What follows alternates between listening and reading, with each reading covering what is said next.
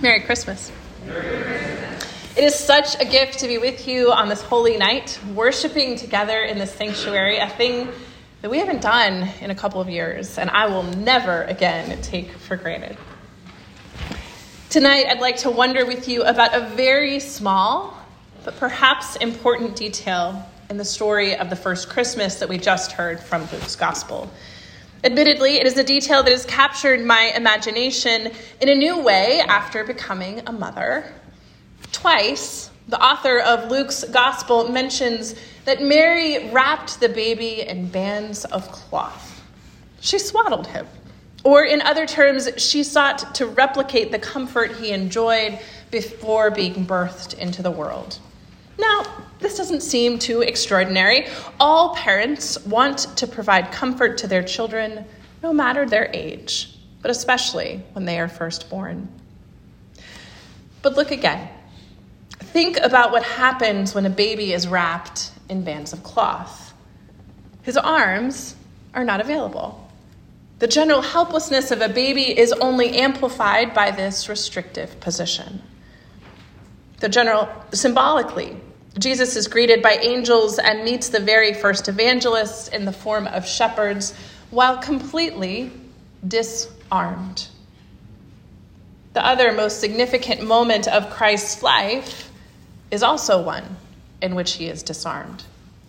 Hung by those who feared his authority, his clarity, his vision, Jesus' arms were nailed to the cross.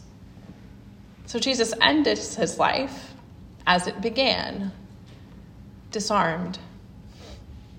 In the two most important moments in Christ's life, he is unable to move his arms. So perhaps it's not such an insignificant detail after all.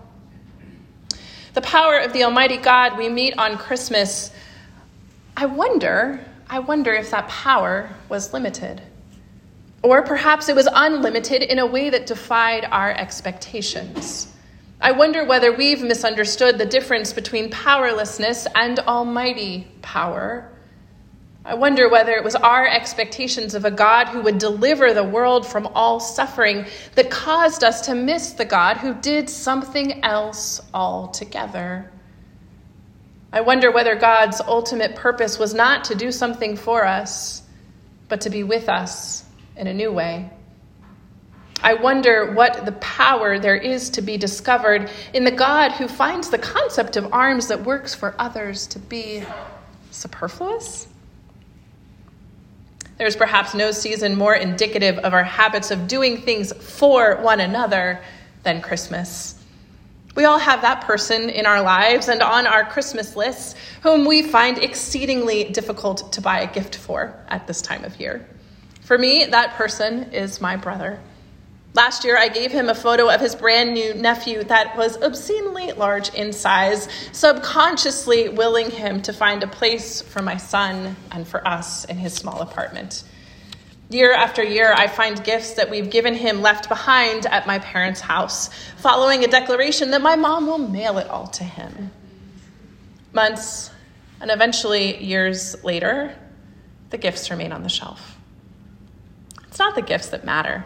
It's the way in which those gifts become symbols of our inability to be with one another enough to know what really matters to the other. Our holiday attempts to do things for one another are painful every year. Christmas is also a season of doing things for those in need. Rebuilding Together is a national nonprofit that St. Michael's partnered with for many, many years. They do really important work of bringing home neighbors, whether that's rebuilding after a disaster or rehabbing a home that has fallen into disrepair or making a home more accessible, allowing an elderly resident to age in place. Truthfully, what we encountered on rebuilding days was a challenging dynamic. Homeowners, our neighbors, had to demonstrate tremendous need to qualify. And then, for a single day, the house was swarmed with people willing to do things for them. But the reality was, projects needed to be sequenced in a way that didn't allow for paint to dry between coats or foundations to settle enough for a level adjustment. Our faithful project captain had several experiences of being on the receiving end of intense and difficult emotions from the homeowners, frustrations that projects were done speedily or left incomplete at the end of the day. It was all too much.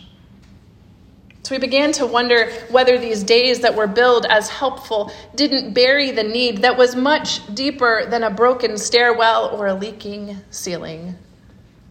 Being inundated one day of the year didn't make up for the fact that 364 days a year, they had no one to call. I wonder if a huge piece of what was missing for these homeowners was a community to do life with every other day of the year. One of my favorite parts of the holiday season is the feasting that happens with family. However, these holiday meals have tremendous potential to create hurt feelings, only because we artificially raise the stakes so high. We've all been to that meal, never at our own home, of course, but that meal hosted by a relative where the tension was palpable when you walked in the door. I remember a meal when the host was so intent on serving at the appointed time that we said the prayer and started eating without the host's sister-in-law, who was running late with the main dish.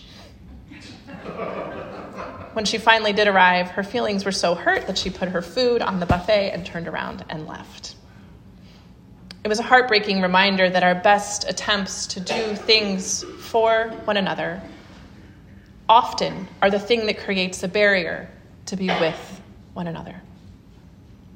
At Christmas, we learn that God is not nearly as focused on doing things for us and for one another as we are. This baby, wrapped in bands of cloth, epitomizes the gift of love that is shared simply with his presence.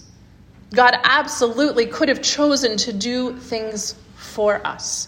From the beginning, God enlisted Adam to name the animals. God could have done that himself. Jesus' ministry involved a small amount of doing things for people, healing and feeding, but mostly, go back and read all of the Gospels, mostly, Jesus spent time being with people and teaching them the value of being with one another.